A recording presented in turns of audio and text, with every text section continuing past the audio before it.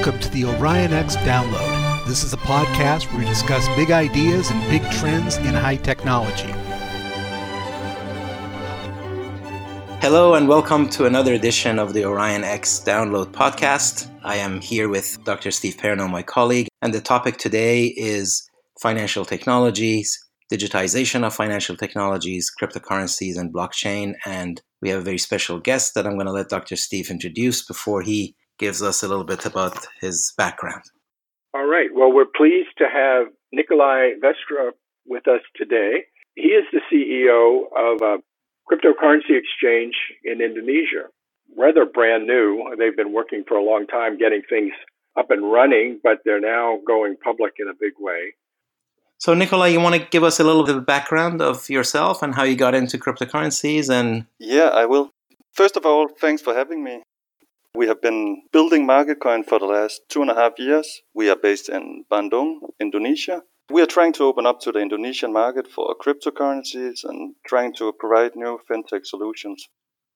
I have a bachelor in pharmacy. I pretty much changed my path when I was in university. I was going to study my master's degree in pharmaceutical science. But then in 2017, we had the crypto boom and I bought in and I could see that this was really exciting stuff. Been thinking about how to define value and things like that and ethics about money and standards today. And I saw this was really interesting. And then I partnered up with my co-founder, Gongon Fabrianza, and we started out MarketCoin. And then the last 2.5 years, we have just been focusing on building and making MarketCoin a real thing. It has just been an amazing journey, traveling around the world and meeting new people in Indonesia and building, networking, learning, educating. And now I'm here on this podcast. That's right, culminating here. So I have to say to our audiences that one of the reasons we got to know each other with Nikolai is through just exchanges of data on social media. Yeah. And I was always impressed with the quality of your analysis and the breadth of your research. And it compelled me to try to know you a little bit better. And here we are. So thanks for that.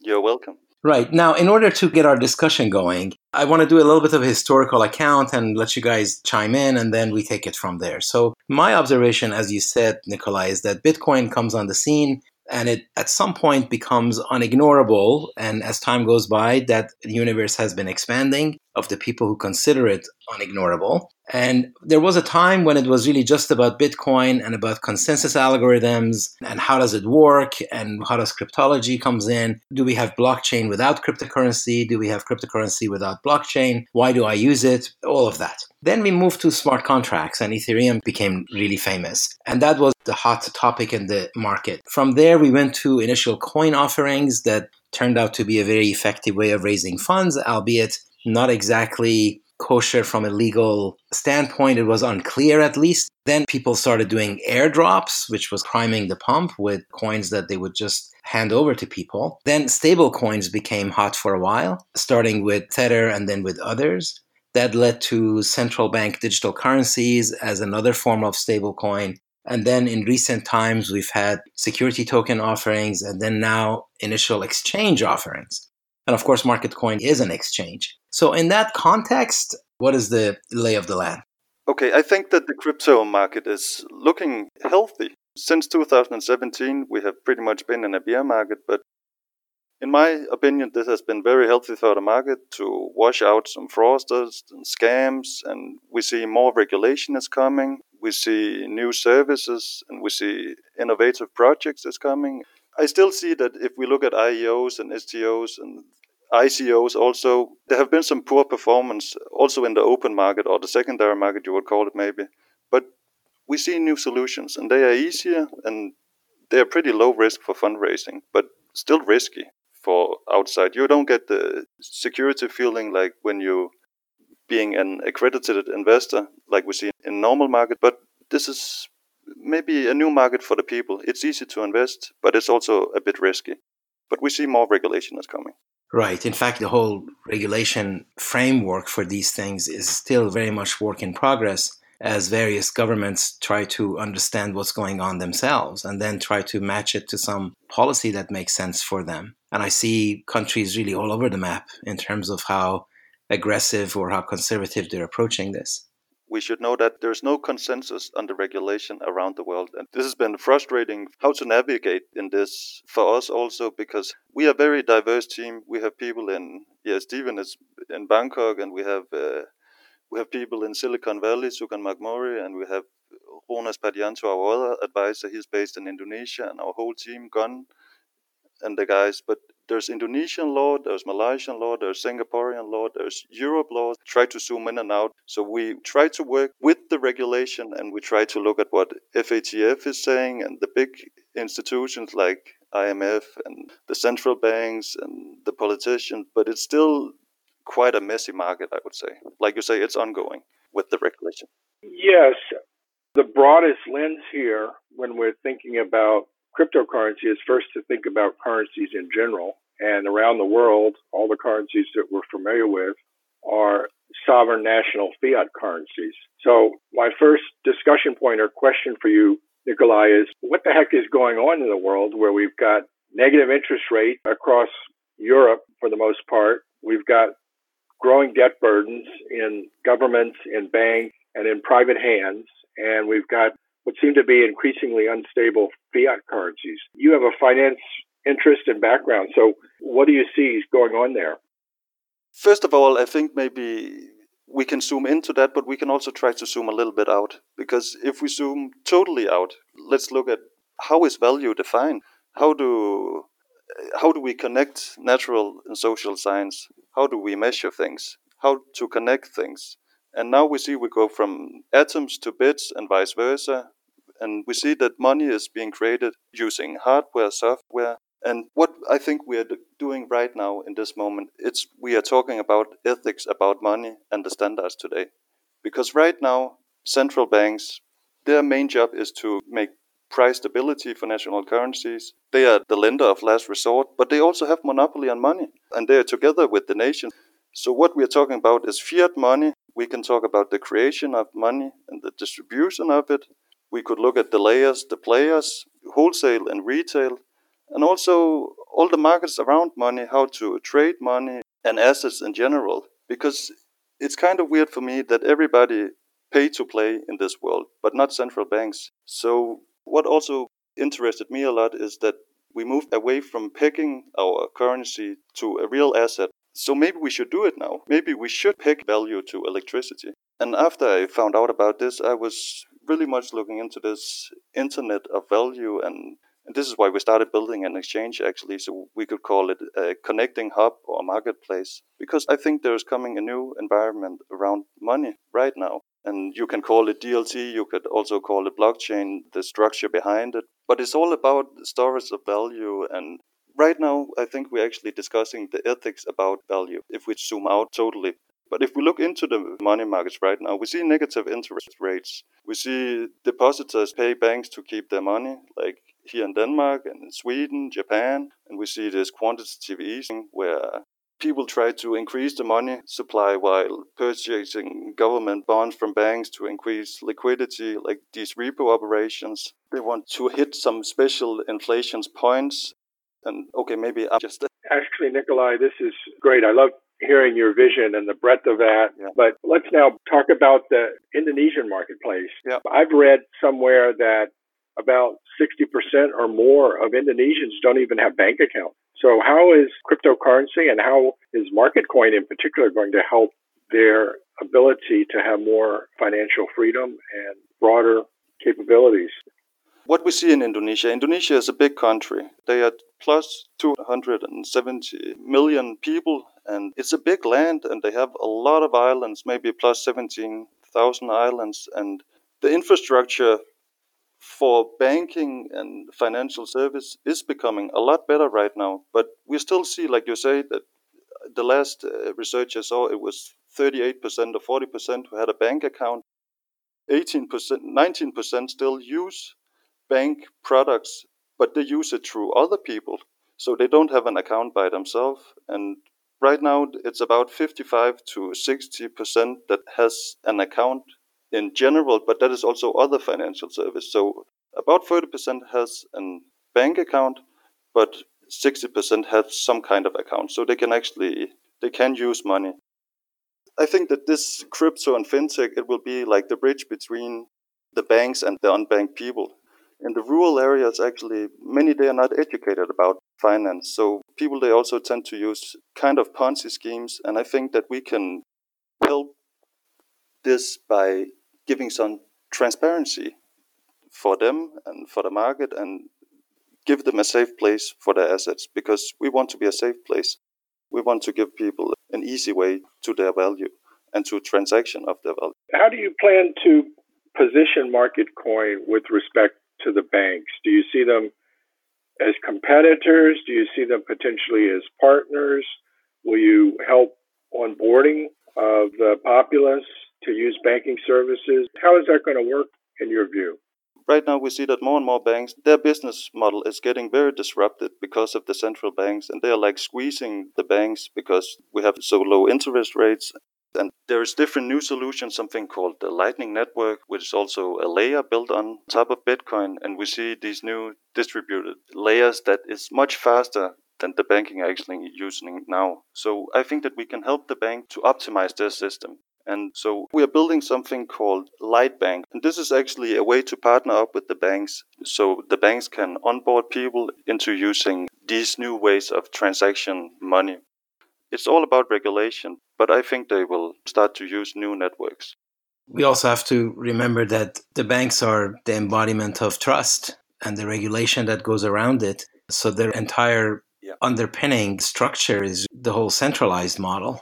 And I think this decentralized model, and one can argue just how decentralized, but it's certainly more decentralized than the banking model, is fundamentally different. Yeah. So both that, but also the regulation around it is very different. We see now also that the banks need to do something, because the big elephant in the room right now is both Bitcoin, but also central digital bank currencies. Because what will happen if the central bank is making wallets?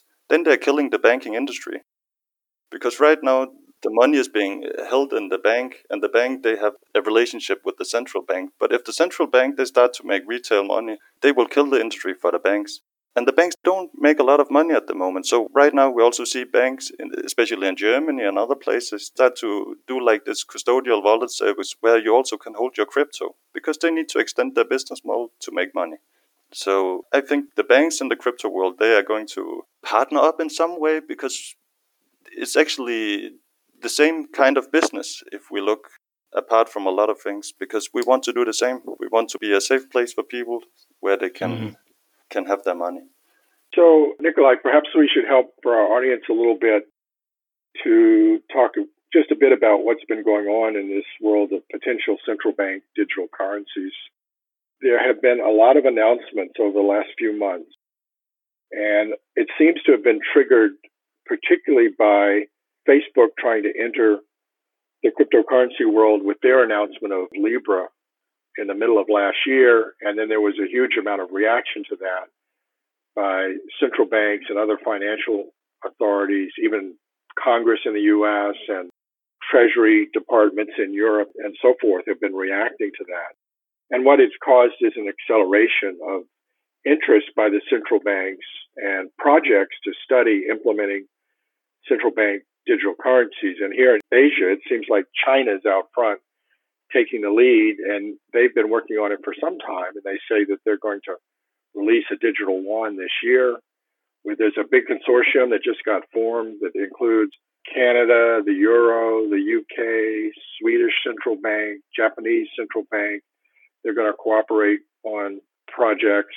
And just this week, the chairman of the Federal Reserve said, yes, we've got a number of projects. We're looking at it. So these central bank digital currencies, as you've suggested, may allow the consumer to hold currency in a wallet, cryptocurrency that's tied to the national fiat, held in a wallet directly at the central bank. And if they hold it there, it bypasses the traditional commercial banking system. It's also, should the central bank make a wholesale currency or a retail currency? That is also a debate, because should we have accounts at the central bank? Should central banks check and screen new customers for KYC and illegal activities and things like that? Then they will take over the banking jobs, because That's kind of the retail way, but they can also make a wholesale currency. We see Fed is also talking about this. Fed now should be coming in 2023, a faster payment system, but that is probably a wholesale currency they're talking about. Mm-hmm. But maybe their model will also get disrupted, and maybe they will make a retail. We don't really know if they're going to make wholesale or retail, but right now it seems like they're making wholesale first because they don't want to kill the banks from the start, but they need to go the retail way in one way or another, maybe. And what we see is that the Chinese model is a two-level model that has essentially both a wholesale and a retail component, where they've got designated channel partners, about 10 of them. Interestingly, they've included people like Alibaba with Alipay as potential partners. At least that's the rumors. So and Huawei. It's going to go, and Huawei. So it's going to go through the banking system. They're cutting the banks into the whole process. But we'll see how that rolls out as the first one. Any noises in Indonesia about the central bank doing anything there? Or yeah, we know that the central bank have talked to Ripple before. They have been talking about Libra and how to make their own central bank digital currency, but it's still nothing is really on the table. They still do it in the behind. We have not heard anything that is really big, but they are looking into it. That's for sure. I think the whole world is. The biggest cryptocurrency exchanges are in China and in the U.S.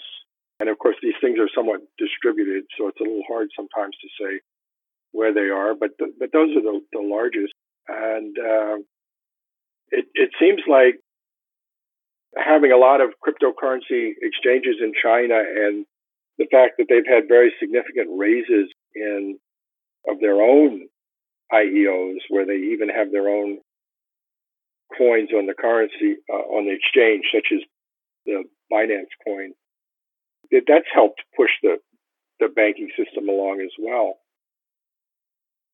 Would you agree with that? And do you think that's something that MarketCoin can do? I think so, yes. What we want to do is give people a solution. Also, when we talk about Indonesia, and I've discussed this with Gun a lot also, it's giving people an opportunity. And this is what we will do, because people, they will be able to use the Indonesian rupee and buy into another currency. It can be a decentralized currency, it can be decentralized projects, it can be cryptocurrencies and things like that. But we want to open up the opportunity for the people. I'm not saying that everybody should buy Bitcoin or things like that, but I'm just saying that people should have the opportunity to buy it. So what we try to do is opening up a market and actually have these currencies in front of people so they can buy it in an easy way. Because we also must remember that all currencies are floating right now. It's still a decentralized market, the Forex market. So what do you see as the potential for crypto exchanges in Indonesia? How big is the market, in the next year and in the next 5 years? The market is pretty big. It's hard to say what's going to happen. And we have actually tried to use some of your models also, and you have been helping us a little bit. But we expect the market cap in the world could maybe be 1 to 2.5 trillion in 2025 for cryptocurrencies in general. And Indonesia, right now we see some good volume of some of the exchanges, and our daily job is to just optimize and show people that they actually have this solution, but the market seems big and healthy. We are projecting that we should be able to get quite a lot of customers, also based on that the Bitcoin halving is coming and cryptocurrency in general, and a lot of people, they also start to talk about what is value, and also in Indonesia. So I think that more people, they will actually try to learn about finance and actually try to become more educated in it. And by giving people a choice, I think that more people will look into crypto and more people, they will look into their money. So this Bitcoin halving, what is that and when is that? The Bitcoin mining reward halves every 210,000 blocks. I think it's around 4 years. And this creates kind of some market cycles because it's like a deflationary currency. Next time, probably in about 3 months, we will see a new halving, and we will see that the Bitcoin reward will drop from 12.5 Bitcoins to 6.25 Bitcoins per block. And that is every 10 minutes that you will get a reward for mining. So I think that we will get quite a growth in users. Of course, in the context of your bigger vision, which was the Internet of Value and how value is created, how it's accounted for, how it's transferred. Yeah. And going from atoms to bits, or at least commingling of the two. I think those are absolutely the right trends. And part of the reason the uses are not stronger is because all the different pieces aren't in place yet. And all the technology that you guys are building is an example of that. So I'm hoping that as time goes by and different components become built and integrated, we're going to have more and more use cases. The thing with fiat is that it is extraordinarily a powerful invention. That little paper money does a lot. It's a tough competition, in other words, right? Yeah. But it has also changed over the last year. If we zoom out again, there are different things in this because we have the technology change. Technology will speed up everything, and it will also speed how we transact and how we send. I can send a picture now. Why shouldn't I be able to send money as fast? And I can with Bitcoin. I can send from Denmark here to Silicon Valley in seconds, pretty much, using cryptocurrency. And I don't need to go through all this settlement process and things like that. That's right. That is a very good use case right there. That is a use case, but also the value of money. What is money and what is value? This is also something we're discussing. Should there be monopoly on money, like there is right now? Well, we have monopoly within regions. At the global level, in fact, the banking system appears to be quite decentralized. I mean, my joke is that traditional banking is decentralized because it's really hard to make it any more centralized than it is. Whereas crypto is centralized because it's really hard to make it any more decentralized than it is. And that both sides are working on their challenges. Yeah. If you look within a country, yes, there is a monopoly, and there is, of course, the sovereignty of the nation that is behind it. And those are very powerful forces. But at the same time, like you're saying, the technology is disrupting everybody involved. Exactly. And it seems like that Bitcoin is unstoppable. It's like also an elephant in the room because it's just growing on the side, becoming more and more valuable, and people, they start to talk about it, and it's working. Yes, I think so. I actually think that there are probably a few other coins in that category. Yeah, I agree. That have achieved some level of escape velocity, if you will. I agree. We can take top 10 or top 5 coins. A lot of these coins, they have great use cases. And right. So it's not only Bitcoin, but that is just an example because it's like the entrance to all this cryptocurrency that is Bitcoin. So we can start out with that, and then we can also go through Ethereum, Ripple, smart contracts, and all these kind of things. Now, also the consensus mechanism about these coins is also changing a lot because like Bitcoin is based on proof of work, and now we see a lot of coins opening up into proof of stake. And yeah, there's a lot of debate into how should the coin be, but I still think that Bitcoin is the first mover in the big market and the most valuable. And yeah, look into some of Stephen's research also because he is giving a lot of good points about why Bitcoin is interesting.